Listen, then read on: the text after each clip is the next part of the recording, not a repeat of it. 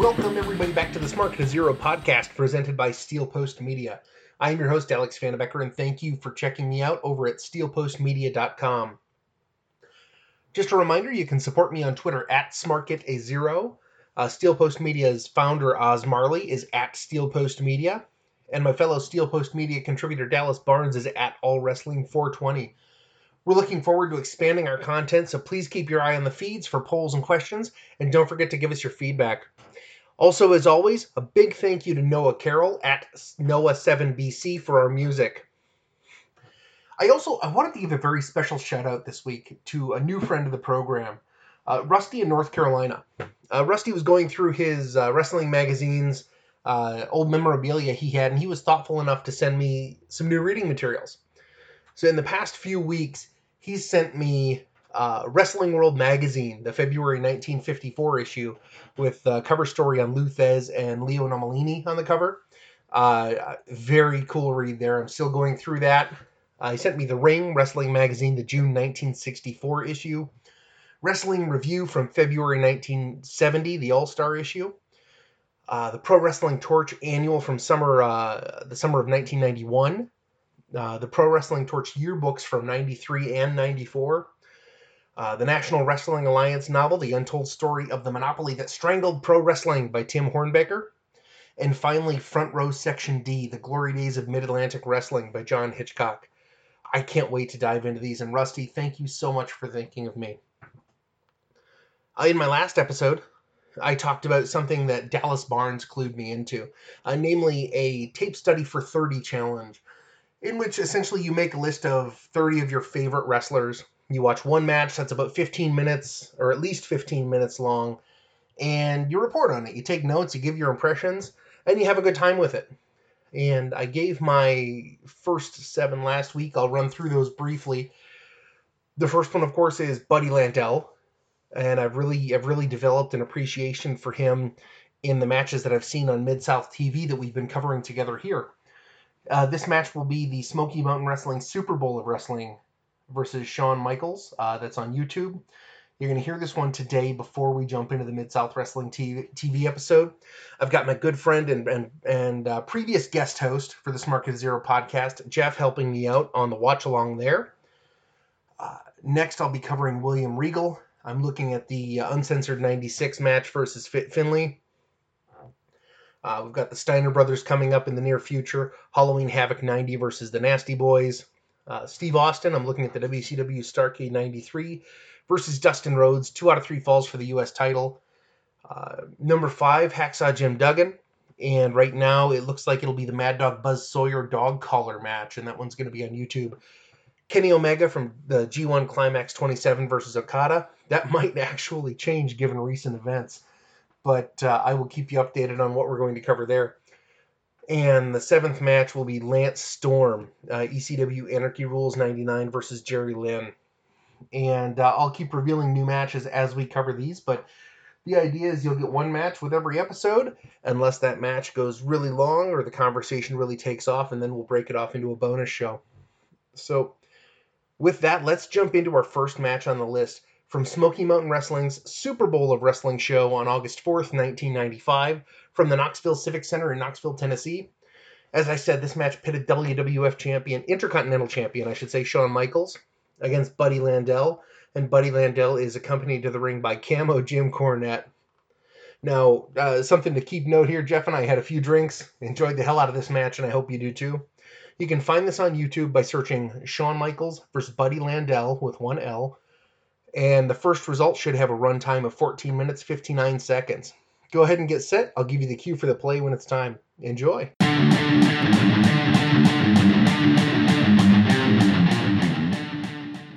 And here we are. We are in sunny Superior, Wisconsin, where on the second day of June, it is 40 degrees and raining like crazy. The police department has said, if it's any colder, it will snow. It's fucking June, people. That's ridiculous. So what do you do when it's cold as hell in Superior? You watch wrestling. And what we're doing today is I've got my friend Jeff Landis with me. Say hi to the folks, Jeff. Hi to the folks, Jeff. And we're doing something I talked about on my last episode here. We're doing the tape study for 30 that Dallas Barnes clued me into. And the first superstar on my watch list was Buddy Landel. And I hadn't heard of Buddy Landel much past just his name before starting the Mid-South series. Jeff, had you heard of Buddy much at all before this? The name is familiar, but I don't know really anything about him, unfortunately. But I will soon. And you'd actually be surprised because I know you've seen him wrestle. I probably have. He actually did some job work kind of like Mike Sharp, where it's like that's the name you know, and Yep. then you realized you watched him as a jobber on WWF. Yep. I say jobber like a dick, but I'm sorry. I like Iron Mike Sharp, though. Me too. Me too. His Mid-South stuff is really good too. But just watching him as being a enhancement talent in the WWF, you could tell he had a lot of potential. Mm-hmm. That's probably why they had him there for so long, but never really moved up. So. Well, yeah, you could. He wasn't just a local guy they brought in to have somebody slap around. He was fun to watch. Yep. So the match that we're looking at, of course, is Buddy Landel, and one of the rules for this tape study for 30 was you wanted to try to get as close to 15 minutes or as close to being over 15 minutes as you could. And I wanted to do the Buddy Landel Ric Flair match, the Battle of the Nature Boys, but it wasn't very long, at least not in the clips that I could find. So what we're looking at here is Buddy Landel taking on Shawn Michaels for the WWF Intercontinental Championship at the Smoky Mountain Wrestling Super Bowl of Wrestling back on August 4th, 1995. And I feel like a bad wrestling fan because I wasn't even aware of this event back in 95. I don't know, Jeff, did you know any? Not at that time because I was just a kid. So Yeah, we would have been, I don't know. 13 back then? But I've heard of it, never actually watched it. So. And now it's, I went onto the network to try to find it. Didn't have any luck. The Smoky Mountain collection on the network is sparse at best. But the card was really interesting. So I'm just going to run down the matches here, and then we'll jump into the Buddy match. But the first match was Brian Armstrong. Of course, that's Road Dogg taking on D'Lo Brown. Then we've got the Headbangers taking on Chris Michaels and Flash Flanagan. PG-13, which actually cracked me up when I read this because I remember PG-13 showing up on Monday Night Raw a few times when they were doing the crossover events. Like when they'd have Dan Severn come on as the NWA champion, and they had like the Rock and Roll Express and the new Midnight Express. And I remember PG-13 and going back and watching it to see PG-13 after, of course, seeing Public Enemy and all, in ECW and all of this. It was a good version. Right. These guys were. It was like watching a Jamie Kennedy movie. And Straight Out of Malibu. Just a waste of everyone's time. Yes. And they took on Curtis Thompson and Jackie Fulton for the USWA Tag Championship. The Punisher took on Bob Armstrong. Al Snow took on Marty Jannetty. Dan Severn took on Bobby Blaze for the NWA World Heavyweight Championship. Terry Gordy and Tommy Rich took on Boo Bradley and the Mongolian Stomper. And of course, like we talked about earlier, Boo Bradley at this point would be a fairly young Balls Mahoney. Balls. I wonder if there were any chair shots that drove somebody through the mat there. We had Brad Armstrong. So this is just an Armstrong family reunion here. Taking on Billy Jack Haynes. Billy Jack. The Undertaker took on Unabomb. And no relation to the criminal. No. This was what the hell was his name? Ted Kaczynski. Is that right? Yeah, that is right. That sounds right. Yeah, this was not Ted Kaczynski. This was in fact Kane, if I'm not mistaken. It's gotta be Kane. Of course, it's gotta be Kane. And of course it was, taking a break from his Christmas creature duties. And Heavenly Bodies took on the Dirty White Boy and Tracy Smothers. And then, of course, the match we are going to watch, which came to about 13 minutes, just under 14 minutes, so we're gonna count it anyway. Shawn Michaels taking on Buddy Landel with the WWF Intercontinental Championship on the line. So this has to be during the crossover.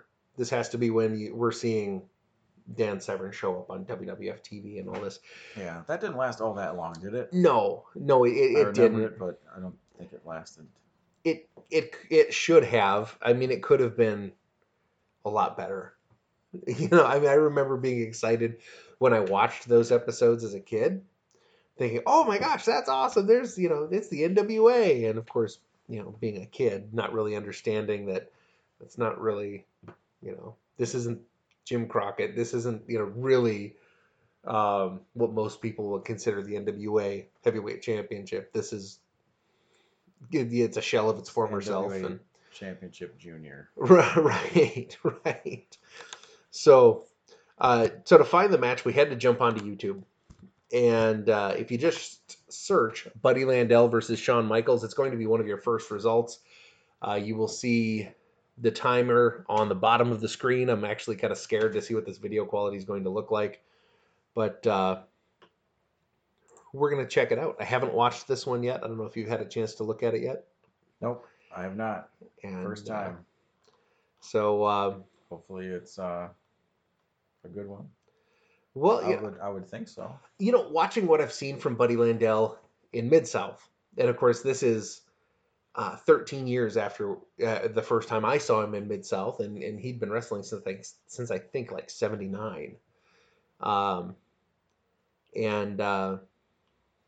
his Mid-South stuff when he was a kid has been really impressive, and it's been really fun to watch. And I don't know of many Shawn Michaels matches that weren't great. Yeah. Outside Well, at this point in 1995, Buddy Landel couldn't have been old. So, Mm-hmm. Well, I think this was right around the time that he was starting to get his life together too. I know there was a drug and alcohol problem there for some time that he's talked about. Whether it's in the books or whether it's in his interviews. But well, let's take a look. So, for those of you who are watching along or jumping to YouTube, go ahead and get there. Search for Shawn Michaels versus Buddy Landel. We're going to go ahead and hit play here in a second, and your internet connection is probably better than ours, but we will give it a shot here. So 3, 2, 1, hit play. And here we go. So it looks like Buddy Landel has Jim Cornette in his corner, and Shawn is out there on his own. So 95 Shawn. What was 95 before Sid? In the WWF. Yeah, because he would have been shooting down from the WWF at the time, obviously, to be the champion. He might have been there then. Does this have audio? It does. The audio is not great. I'll see. And I apologize for the folks listening. You might hear a little bit of the audio come through, but I'm trying to keep that from happening as much as I can.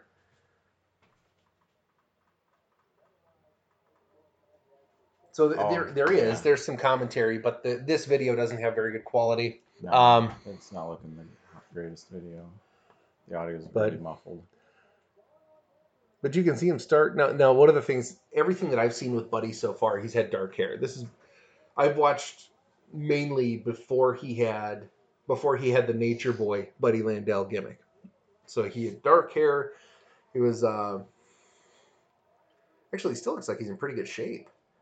Yeah, he looks pretty good. Yeah, and he's in red knee pads, black trunks. I mean, if the video quality were a little bit worse, you would almost mistake him for Ric Flair in this, and of course that's intentional. I mean, it has to be at this point because they did have that face off.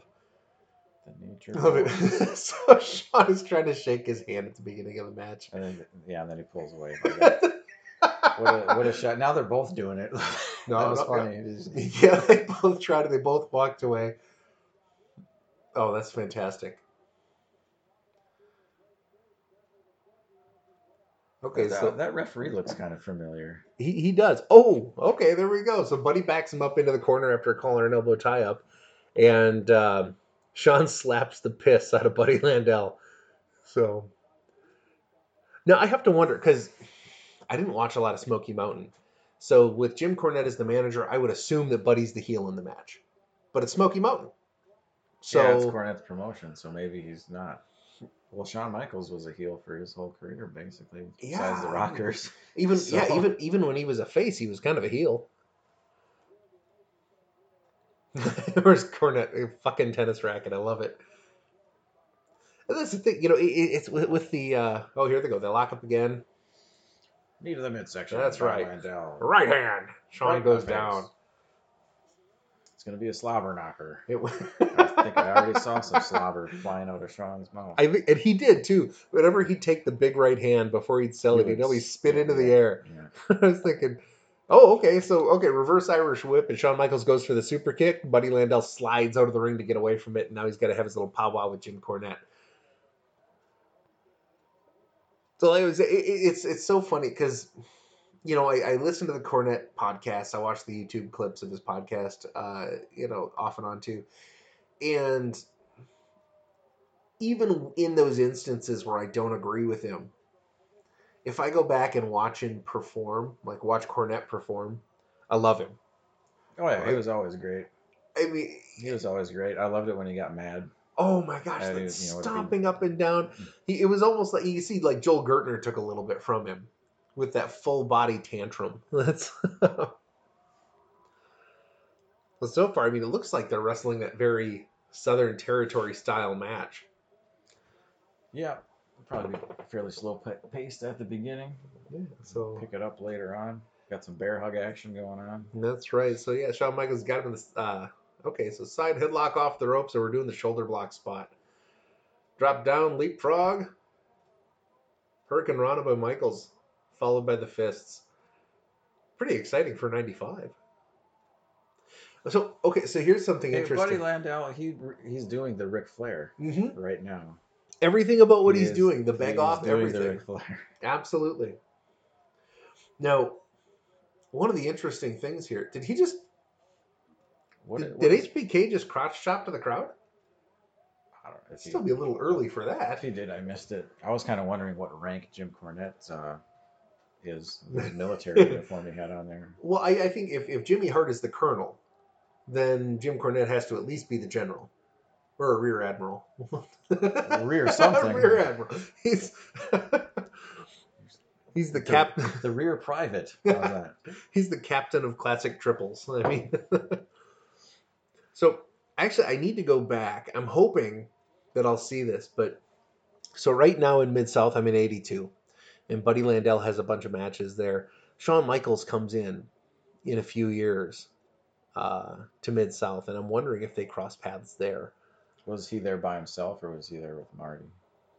It was just him. I don't even know if he was Shawn Michaels yet, or I think he was Shawn Michaels most of his career, but if not all of it. Okay, so we're seeing just sort of the classic Southern wrestling match. There's nothing crazy here. Kind of waiting to see how Buddy Landel's going to get his heat. Yeah. HBK, kick up over the top rope and take a break. You just kind of lay down and relax. So far, Buddy Landel does remind me a lot of Ric Flair. I mean, I guess even down to the nickname or whatever that they had for him, Nature Boy. Yeah. Nature Boy versus Nature Boy. It definitely shows. Well, and he was, at one point, he was supposed to have a match with Buddy Rogers as well. And the Battle of the Buddies. Well, it would have been, because Buddy Rogers, of course, was another Nature Boy. And I guess before they had that match, that promotion that they were going to have it folded. So it would have been just like an indie spot, but... Could there be a triple threat? Is there a third buddy? How many buddies in wrestling are there? That's your quiz, viewers. Let me know how many buddies in wrestling there are. The triple threat buddy match. Buddy Roberts. Buddy Roberts. There we go. Nature Boy Buddy Roberts. Nature Boy Buddy Roberts. Let's do that. All right. So, okay, we're doing the back and forth. It's still Shawn Michaels he's sort of been outsmarting Landel at every turn. He's playing the face. We're doing the 10 punches in the corner.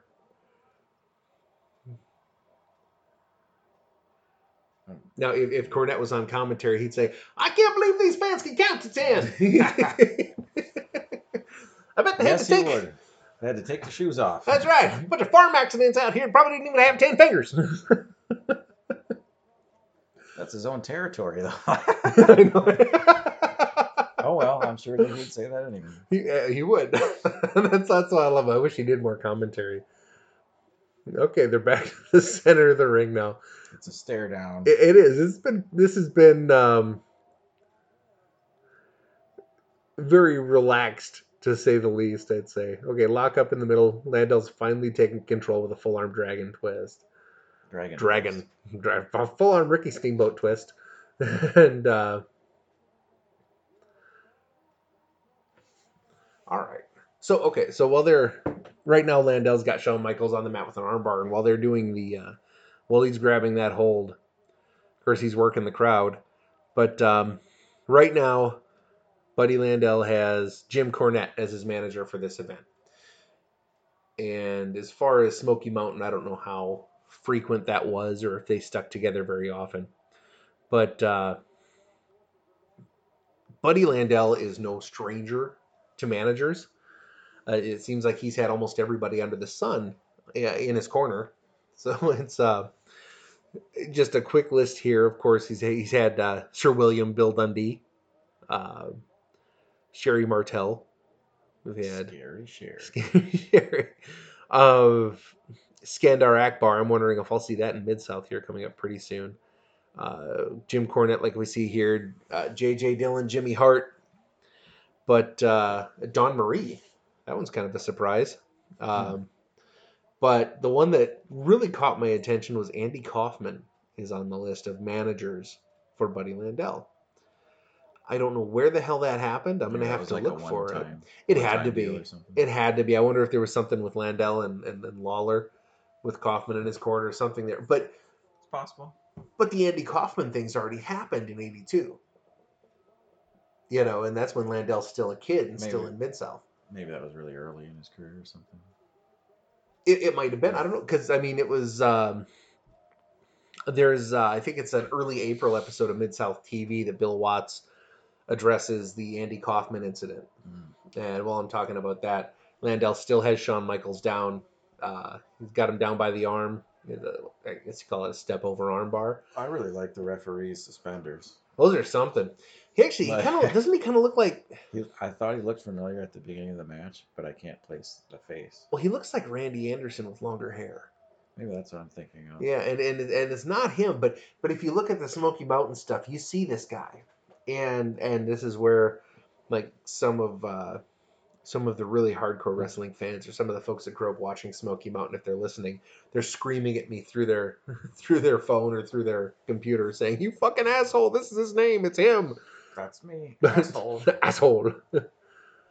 This is the first Smoky Mountain wrestling thing I believe I have ever watched. Actually, I'm excited to watch more, especially with the Thrill Seekers. And that seems to be the focus of the network content. So even if I didn't want to see it, that's what I'd see. Do you happen to know anything about this event in particular as to where this was just a televised event? Did Smoky Mountain Wrestling have pay-per-views? Or was it just live events? Or was it television tapings kind of thing? I don't know a whole lot about Smoky Mountain. Yeah, so I don't know that they did a lot of pay-per-views. Because, I mean, even... I don't know who they would have done pay-per-views through. But it does look... seems like it was a relatively major event. It's called the Super Bowl of Wrestling. Yeah. So it had to be something special. But it looks like it was just like a monthly show. Because before this, you know, just I'm on like the Pro Wrestling Wiki right now. And it looks like the previous event was July 21st of this year. And the next one is August 5th. So there's not a whole lot of time lapsing between these shows. I don't know if this was just sort of a TV taping or a special event they put on because they had the crossovers. Because, I mean, you've got your NWA heavyweight champion. You've got, the MTW heavyweight championship up for grabs. You've got the USWA heavyweight championship. And you've got the WWF Intercontinental. I mean, almost every other match is a title match for a different promotion. Whenever I hear USWA, I think of, like, meat grating. That always makes me smile a little bit. I like it. Well, and this is in... so normally, I mean, Smoky Mountain was mainly... Wasn't it out of Kentucky? The Smoky Mountains. Yes, it was out of the Smoky Mountains. Obviously. But I think Will Cornette ran out of Kentucky, unless I'm thinking about a different company that he worked with. But this is out of the Knoxville Civic Coliseum. And that looked like, at least the numbers I have here say they had about 5,000 in attendance, which has got to be pretty good for an independent promotion. Yeah. So we're missing some of this match here. Shawn So Michaels up top yeah, so Michaels has sort of regained control since with the elbow drop. Yep, we have body slam, big elbow drop with Landel kicking out, and he's signaling for Sweet Chin Music. So here he goes. He's tuning up the band in the corner. I certainly hope this isn't the end. No, Landel ducks it. Ducks Michaels the ducks. clothesline. Oh, we've got a schoolboy roll up, the O'Connor roll. Oh, he pulled the tights. No, Landel pulls him back over, holds the tights. That looked like a 3 count to me. It did to me too. He must have hit the rope or something. He had maybe. to. So Shawn Michaels takes control coming out, takes Landel to the corner. Double trunk pull. Irish whip is reversed. And Landel hits the atomic drop on Shawn Michaels. Ref bump. There we go. The ref is down. Ref he is bump. clearly dead. Mr. Suspenders is unconscious. Yes, he is. Somebody get that man new suspenders. Here comes Jim Cornette. Tries to hit Michaels with the chop him with it. with the tennis racket, and Shawn Michaels kips up to dodge the tennis racket. And now Cornette, in his army fatigues, is begging off of Shawn Michaels. Cornette off the ropes, takes a right hand. Huge bump by Cornette and rolls out of the ring. I love it. Really good. Would you like to see Vince McMahon sell something like that? Right? Oh, DDT by Buddy Landel. And the ref is still down, so there can't be a cover. Big elbow by Landel. He hooks the leg. The ref is still dead. No, wait, he's up. 1, 2, 3. No. Yes, no, yes, no, yes, no. Where's Vince McMahon? No, the referee picks up the tennis racket, and we do not have a 3 count. He's asking Buddy what happened. Why is the tennis racket in the ring? As Jesse Ventura would say, he didn't see anybody get hit with the tennis racket. He can't call it. Oh, here we go. Shawn Michaels hits the Sweet Chin Music, takes down Landel for the 3 count, and that is the end. More spitting. So Shawn Michaels retains the WWF Intercontinental Championship, still with the old Shockingly. white. Yes. Jim Cornette comes back into the ring to check on Landel, and that is the end of our match. Jeff, what did you think? Not too bad. That's the first Buddy Landel match that I can remember seeing, I guess, now. Yeah, I was pretty impressed. You know, it's and I know we kind of poked fun at it on here, but they did some of those like funnier Southern spots that I always enjoy. Oh yeah, that's just the time period. Sure. That they're in, so there's nothing wrong with that. I like classic wrestling. You know, if I were to watch this immediately after watching some of the other matches on my list here, and for example, I've got on here Kenny Omega against Okada at the G1 Climax 27. That was, of course, Dave Meltzer gave it 6,000 stars, I think it was. That's a lot. That's a lot of stars. It's like a solar system. Wrestling's over then. It's all the stars you're ever going to get. That's it. You can't get any more stars. And of course, I make fun of Dave Meltzer, who's done more for the business than I will ever do. But if I were to watch this after something like that, that's lauded even by people who don't necessarily care for the New Japan style of wrestling or the Kenny Omega style of wrestling, this would seem hokey. If that's what they're used to seeing. Right. So that style of wrestling, yeah, if they were to go back and watch something like this without having appreciated it in the past, they probably would not like it very much. But like you said, as we grew up watching, the 10-minute headlocks. We watched, wasn't quite 10 minutes. No, but 5 minutes. Right, 5.5. 5.5. Or we watched Hulk Hogan hold Ultimate Warrior's arms out to the side while he's sitting on his ass as if it's a submission hold. I mean, these things, they have a different meaning to some of the fans that grew up watching. Can he get out of the bear hug? Right. Absolutely. And this was fun. It wasn't serious. I mean, clearly Shawn Michaels wasn't going to lose the WWF Intercontinental Championship on a Smoky Mountain show. Pretty much impossible. And Buddy kept up with him. I mean, this wasn't the WrestleMania 10 ladder match. This wasn't the WrestleMania 12 Iron Man match. Yeah, but it also wasn't Shawn Michaels wrestling like some old man or who couldn't work. I mean, they were evenly matched, I would say. Absolutely. So, This was fun. I think this was worth the watch. I was concerned because I hadn't seen it at first that this might be just, A train like, wreck. well, right. You see names on a card and you think, oh, Mm. this will be great, and then you find out it's a 3-minute schmoz or it's That happens with some matches. well, and You know, yeah, and it looks the especially matches that look good on paper, and then once they Mhm. occur, it's like, oh, that was not a good idea. Absolutely. And so, well, this was great. So, I'm enjoying this. I'm going to start watching a little bit more Smoky Mountain on the side, outside of what's on the WWE Network, if I can find it. Um, because I know there was a Jim Cornette faction. That camo, there's a purpose behind that. Um, He wasn't just trying to hide. no, no, he wasn't trying to be hard to see, but what makes a good match? A good match makes you want to watch more wrestling, right?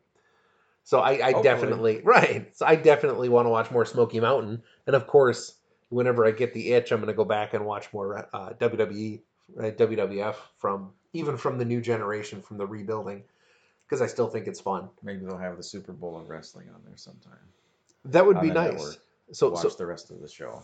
so Vince, I know you're listening. We've What a been maneuver! we've been close, personal friends for decades now, and it would mean a lot to me if you could put the full Smoky Mountain library on there and put Jim Cornette on retainer for the WWE. Nothing outrageous, maybe $4 or $5 million a year, just for fun. You know, enough so that he never has to drive more than a mile to get a Wendy's Classic Triple. Can we do that, please? That sounds like a great idea. What would he get on that? Do you know? Probably double mayo, Do you think he'd get double onions? double cheese. Motherfucker! Well, this has been great. Well, Jeff, I appreciate you watching along with me, Hey, anytime. It was fun.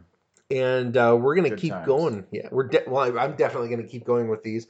You're always welcome to join me with these matches. The next one is going to be with William Regal or Steve Regal, because that's how we watched him. Was Lord, Lord Stephen Regal. Lord Stephen Regal.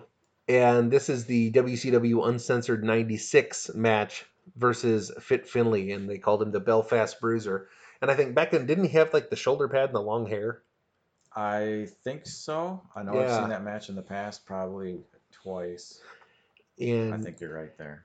I don't remember if this one's a bloodbath, but I remember that I doubt it because it's WCW, and in the If it's mid the one I'm '90s. thinking of, is this the one where they take it outside the building and all kinds of stuff? Or am I thinking of a different match? It might be. I what I remember about that match is that it was stiff, like Yeah, brutally stiff. And I'm to the point where when I watched it, I would have watched it in what '97 when the VHS was out because we would have rented it at the probably. video Yeah, store. probably me I too. remember wincing, like sitting on my couch, kind of jerking back, watching how hard they were hitting each other. But that's going to be our next match, and if there are any others that you'd like us to see, let me know. I'm on Twitter at SmarkAt0.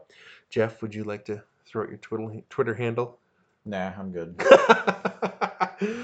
Very good. But I follow you anyway, so That's right. I'll But I'll see it no matter what. shoot me a follow, and also while you're at it, check out Steel Post Media. That's at Steel Post Media, and Dallas Barnes at All Wrestling 420. And with that being said, we'll jump right back to the Smart to Zero podcast.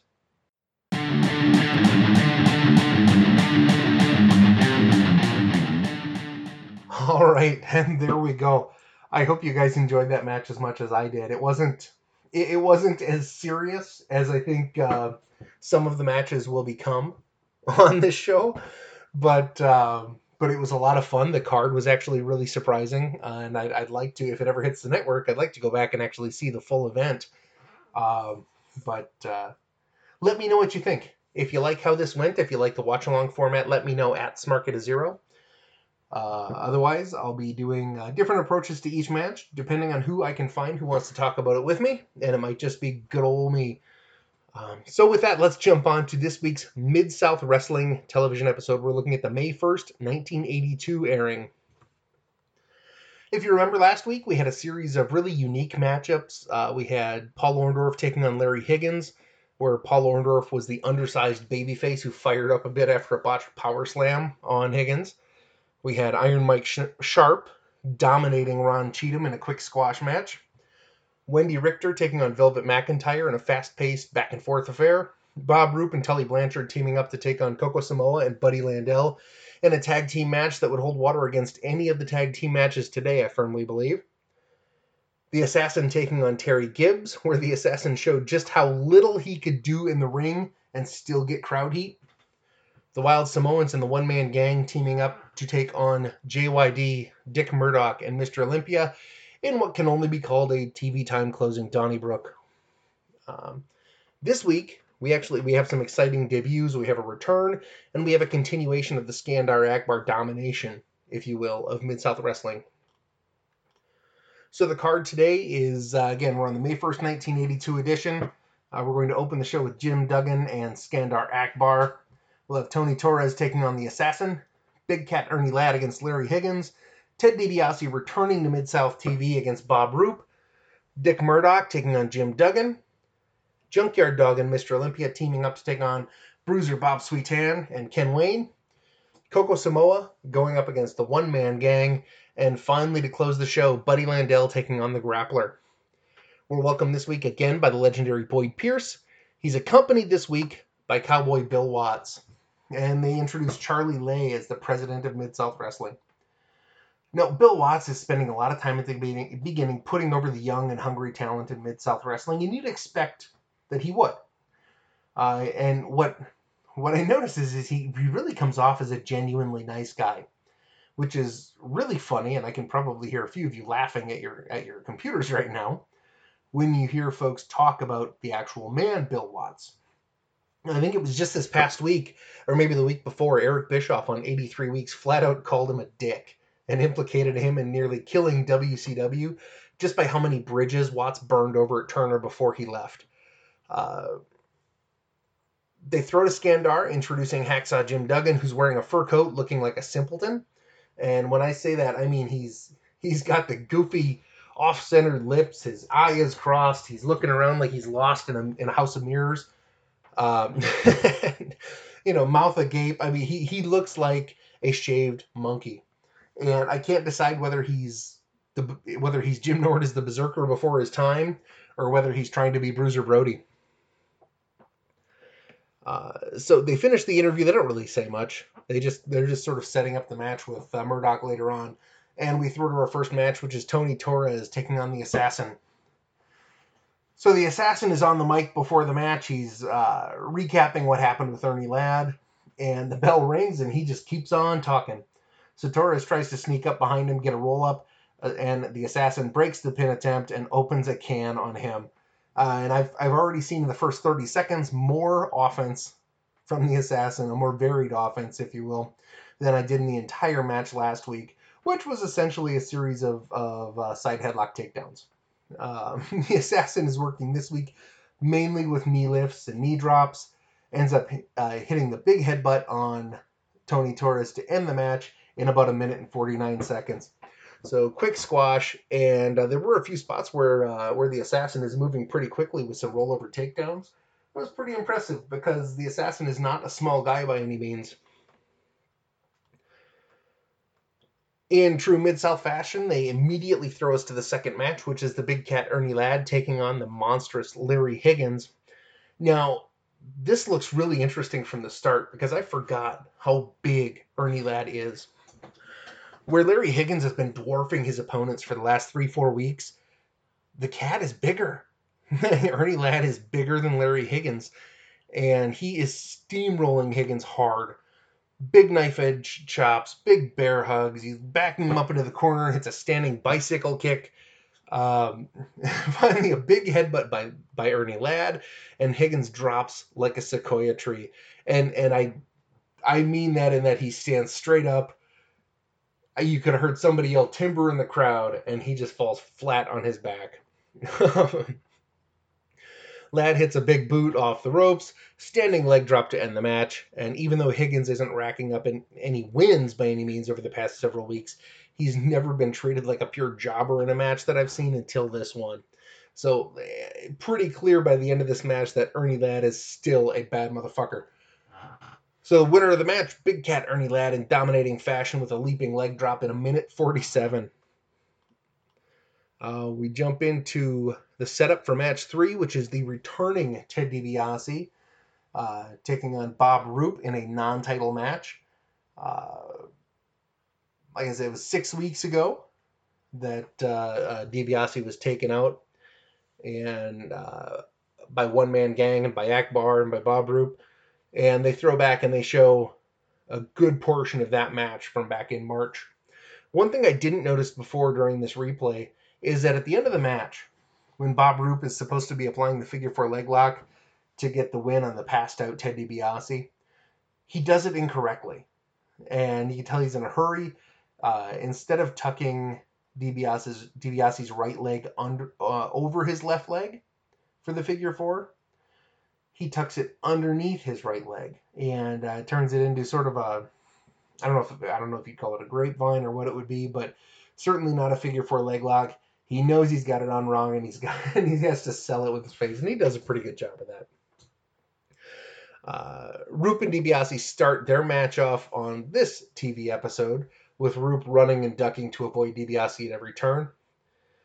These two go back and forth. Roop goes for the single leg. DiBiase reverses it into a hip toss and a short arm scissor, followed by repeated knee drops on the left arm of Bob Roop.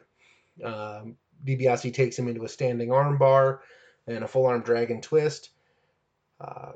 Roop has to break it up by going to the eyes, and DiBiase comes right back with a big scoop slam and a series of standing elbow drops and right back to Roop's arm. Locks him down with a hammerlock and a hammerlock drop and a hold. Roop sits up, slowly gets back to his feet, backs DiBiase into the corner, which would break the hammerlock with the 5 count, but he doesn't wait that long. Roop starts throwing the back elbows to get away. And Roop tries to pull DiBiase out of the corner. DiBiase tugs on that left arm again and sends Roop down to the mat, right back into the leg drops on his arm, another hammerlock drop, and Roop is backing away, holding his arm, ducks into the ropes to beg off. So very hot start for DiBiase, very focused start on the left arm, and Roop is selling it the entire time. You don't see him kind of stumbling around like he's worn out, like you see a lot of times in the matches today. He is clearly holding the arm, and he's telling a story that DiBiase is destroying this left arm of his. As Roop comes back into the ring out of the ropes, there's a collar and elbow tie up, followed by an attack to the knee on DiBiase. DiBiase's down, he's holding the knee, and keep in mind this is the knee that was injured by One Man Gang and Bob Roop when Roop stole the North American Heavyweight Championship. Roop with a step over toe hold to keep that offense on the knee. DiBiase ends up, it's actually a pretty neat break. DiBiase's trying to grab Roop's left arm, the same arm he's been working on the entire match, to help break the hold, and does, and goes right back with a chain of leg drops on that left arm. So it's actually pretty neat. They're setting up this nice game of chess where it's, anytime DiBiase has a chance at offense, he goes straight for that left arm. Every time Roop has a chance for offense, now he's going straight for that left knee. And that's what they're using to reverse holds. That's what they're using to get the momentum back in their favor. So it's not just punch, punch, punch, punch, punch, kick, stunner. It's there's some actual method to this, and they're telling a story with 2 body parts. DiBiase does they do end up trading some right hands towards the end of the match. Roop hits a double leg takedown on DiBiase, pulls his legs to the outside, and DiBiase's knee is slammed into the apron hard. Roop goes for the figure 4 leg lock. DiBiase rolls through and kicks out of it. Series of rights followed by a back elbow, and DiBiase is starting to do that classic babyface fire up, and the crowd is behind him. Big power slam by Ted DiBiase for a clean 3 count on the North American Heavyweight Champion in this non-title match. And after the match, Roop tries to get the jump on DiBiase, and DiBiase drops him with his own shoulder breaker and leaves him laying in the ring. So your winner in 7 minutes and 4 seconds with a power slam, Ted DiBiase. So that was a lot of fun. You don't get very many longer matches, I should say. And when you have 40 minutes of time, a 7-minute match is a considerable amount of time. So these two, they went back and forth. They told a really fun story, and they didn't let you get bored with anything they were doing. So certainly a match to go back and check out if you haven't seen this episode. And true to form for Mid-South Wrestling, we jump right into match 4, which is the Redneck Marine Dick Murdoch taking on Hacksaw Jim Duggan. This is Duggan's debut match with Mid-South Wrestling. Now he's in the ring before Murdoch comes out. He's stomping like a maniac, still wearing his fur coat. Like I said before, I'm not sure if he's trying to be Bruiser Brody or what the deal is there, but he's actually pretty damn intimidating, and he's in pretty good shape. You can tell he's a lot younger. You hear the Marine Corps hymn start playing. Murdoch comes out carrying his gunny sack there. Duggan jumps the bell and puts Murdoch in the corner with shoulder blocks and a big hip toss. And from there, this match goes crazy. It's just back and forth. Punches, eye gouges, elbows, knee drops, and we just have a straight out brawl. And then in the middle of it all, out of nowhere, Jim Duggan grabs an armbar, which I know it's meant to slow the match down, but I laughed out loud because it was, to me, it's like in the old Looney Tunes when the coyote and the sheepdog would be battling back and forth, and they'd be trying to knock the shit out of each other. Then all of a sudden, the whistle hits at the end of the day, and they both stop immediately with what they're doing and walk back to the clock to punch out. And it was just that change in action there that really cracked me up. But they weren't going to be able to be trading punches like that for the entire time. So I get why it made me laugh. Murdoch finally takes Duggan down with a single leg, followed by some knees and elbows to Hacksaw's left knee. Duggan goes to the eyes, and Murdoch is right back in trouble again. Duggan gets in something that I know we've all seen later on in his career, jumps in a 3-point stance, charges at Murdoch, misses the big shoulder block, and Murdoch picks up Jim Duggan in a stalling brainbuster, which I was like, this was pretty damn impressive.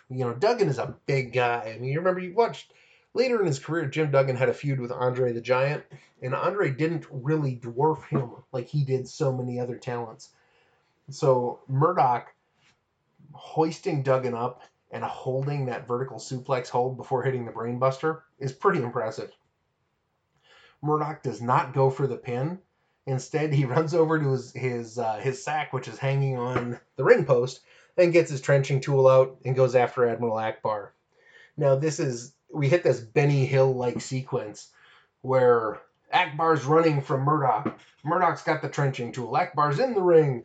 Murdoch is in the ring. They drop the trenching tool. They dive for the trenching tool. And finally, at the end of the match, there is a fight for the spade. Murdoch nails Duggan right in front of the referee. The ref, instead of calling for the DQ, counts the 3 on Duggan. Duggan loses his debut match, and Murdoch gets the win in 5 minutes 1 second with a hit with the Marine entrenching tool. And this is, I think it's fair to say that I try to look on the bright side of almost everything when it comes to wrestling. I've defended some modern matches that probably weren't as good as I like to think they are. I enjoyed Backlash, which was certainly worthy of criticism, but I tend to focus on the good things about the show and try to appreciate those things rather than really focus on what doesn't make sense. And for me, it just makes it more enjoyable as a fan to watch the product. But with this, at the beginning of the episode of Mid-South TV today, Bill Watts and Pierce are discussing the rules in Mid-South Wrestling and how important it is that folks are following the rules, and that and they specifically mentioned Dusty Rhodes being fined for being goaded into a match, or goaded into a fight where he got beat down and then fined $2,500 when he was supposed to be staying at the announce table. Well, going from that conversation at the beginning of the show, which was several minutes, to this, where Dick Murdoch gets a win after nailing Duggan with the trenching tool, made no fucking sense. And I'd be remiss if I didn't criticize it. I don't get why you would have Duggan lose his debut match. It's not like Dick Murdoch would be hurt by losing to one of Akbar's army, especially if they did so through nefarious deeds or by hook or by crook, right? So made no sense to me whatsoever. I thought the ending was stupid. I thought it was, from my perspective, it seemed very self-serving for Murdoch, and I may be out of line there because I don't know what was going on behind the curtain. But why the hell wouldn't you put Duggan over? Even if it's Duggan who nails Murdoch with the trenching tool for the win behind the referee's back. So this one didn't make any sense to me. Kind of a throwaway, and I guess we'll see what Duggan has coming up in the future. But as a fan, I didn't walk away from this match thinking that Jim Duggan was going to be anything special. And if you take away your modern day knowledge of what his career turned into, I wonder if some of the fans watching the show then thought the same thing. So we'll leave that as it is, but certainly not my favorite match of the night. Match number 5, we've got Junkyard Dog teaming with Mr. Olympia once again to take on Bruiser Bob Sweetan and Ken Wayne. Now, it's kind of neat how timing works out, because I was just listening to the Hardcore Holly episode of Something to Wrestle with Bruce Pritchard and Conrad Thompson, and that was, I think a week ago, maybe 2 weeks ago. And one of the folks that Bob Holly was trained by was apparently Bruiser Bob Sweetan. And I don't know a whole lot about him. It was funny listening to Bruce talk about how much he really didn't care for the guy and how he smelled bad. But then all of a sudden to see him turn up on Mid-South TV, it was kind of a nice timing piece. Ken Wayne, and I'm gonna get, I'm gonna be a jackass for a little bit. Ken Wayne looks like a redneck Siegfried with his little black cape. I mean, he's short. His bleach blonde hair is taller than he is. And he's wearing, like I said, that stupid little black cape. The only thing he's missing is a white tiger with maybe one tooth. And, he does not look like he belongs. Sweetan looks like he could be a real badass. And, of course, Mr. Olympia looks like an Olympian. And JYD, he's still rocking a six-pack back then. I mean, he's fit, big, tough bastard. And this match, not great. I mean, I just put that out there and be blunt? Olympia starts off the match against Ken Wayne. Hits some huge elevation hip tosses on both Wayne and Sweetan before tagging in JYD. Wayne tags in Sweetan. He squares up with JYD. Big scoop slam on Sweetan, followed by a double team. Wayne tags back in. You see more of the same. Out of nowhere, for some reason, Mr. Olympia locks a sleeper hold on Wayne, lets it go, locks one on Sweetan, and then turns around and drops an elbow on Ken Wayne for the 3 count.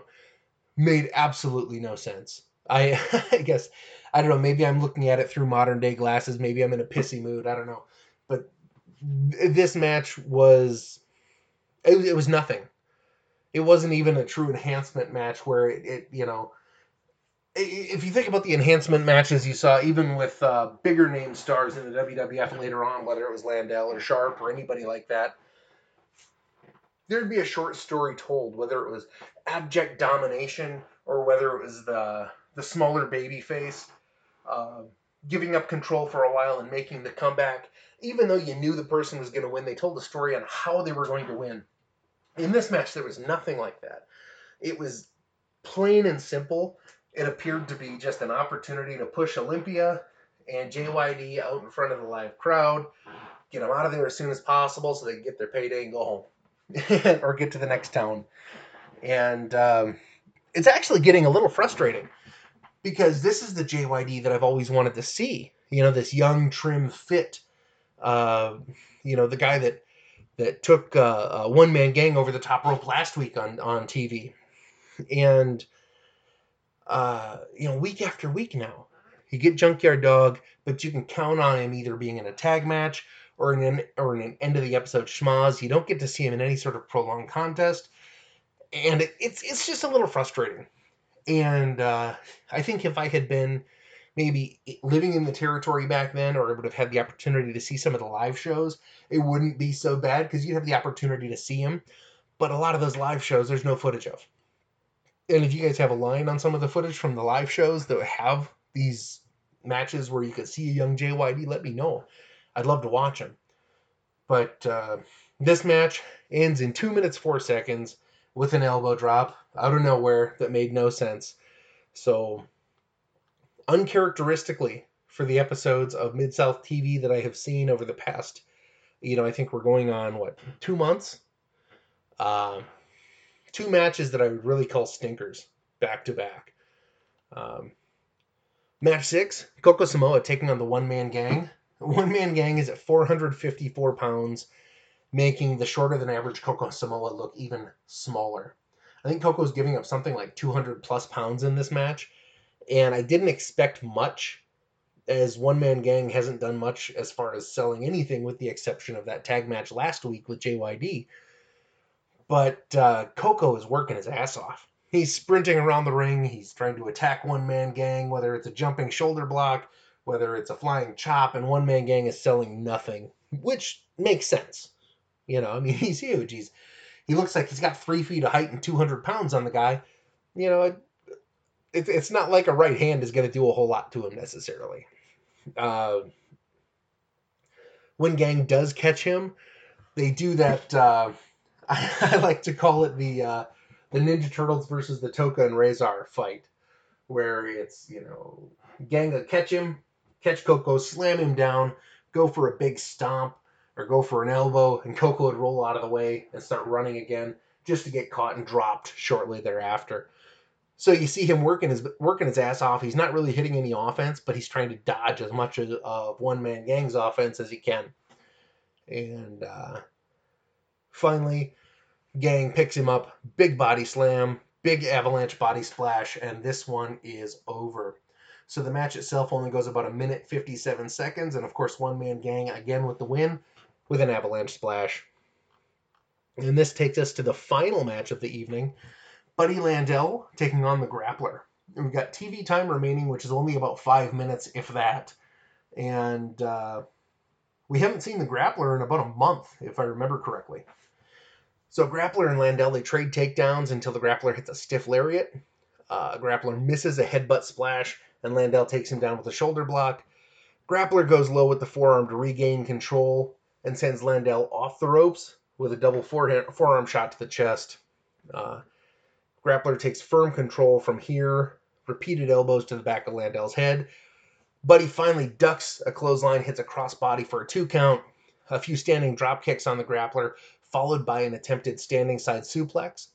Grappler blocks the suplex, hits what actually turns out to be a pretty brutal looking spinning neck breaker. And the reason is, normally when you see a neck breaker, this may not make sense, but it seems like they turn to the left. You've got your opponent in your right arm.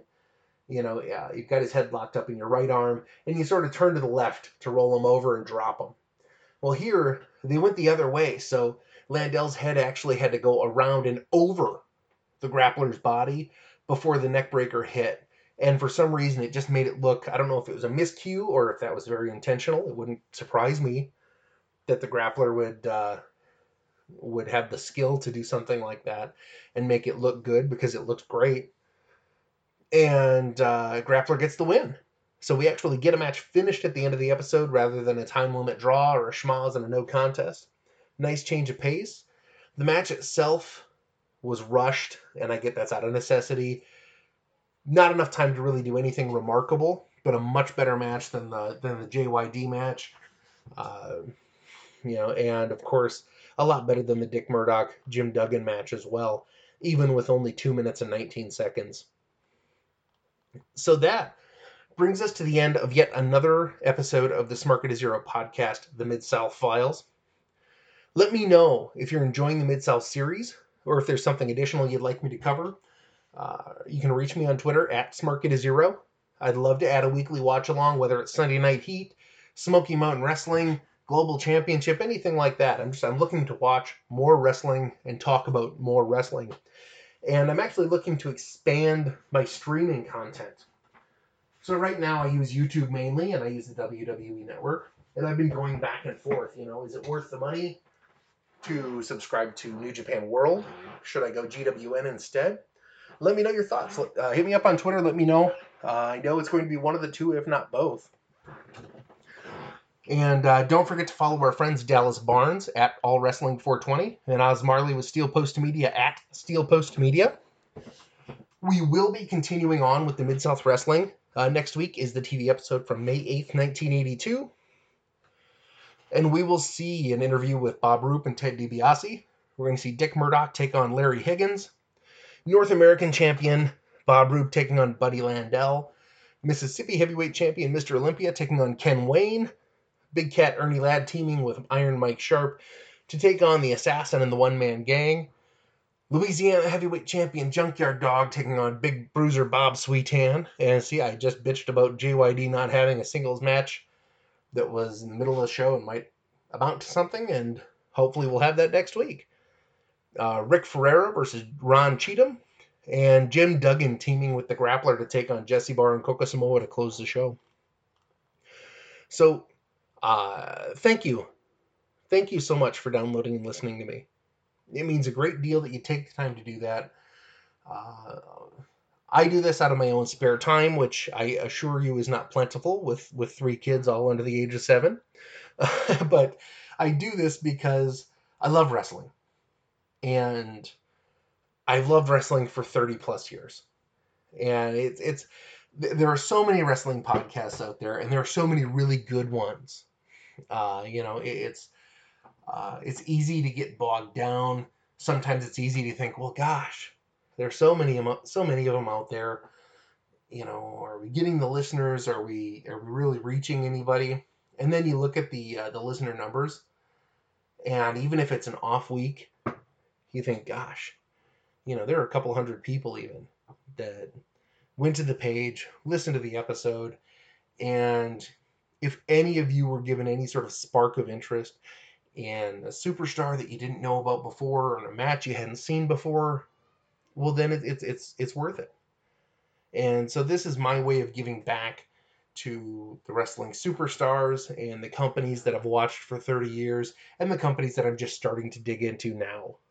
So don't forget to support your local wrestling and combat sports promotions. Support your internet wrestling community and be kind. I've been your host, Alex Fannebecker, and we'll see you next time right here on the Smart Get to Zero podcast.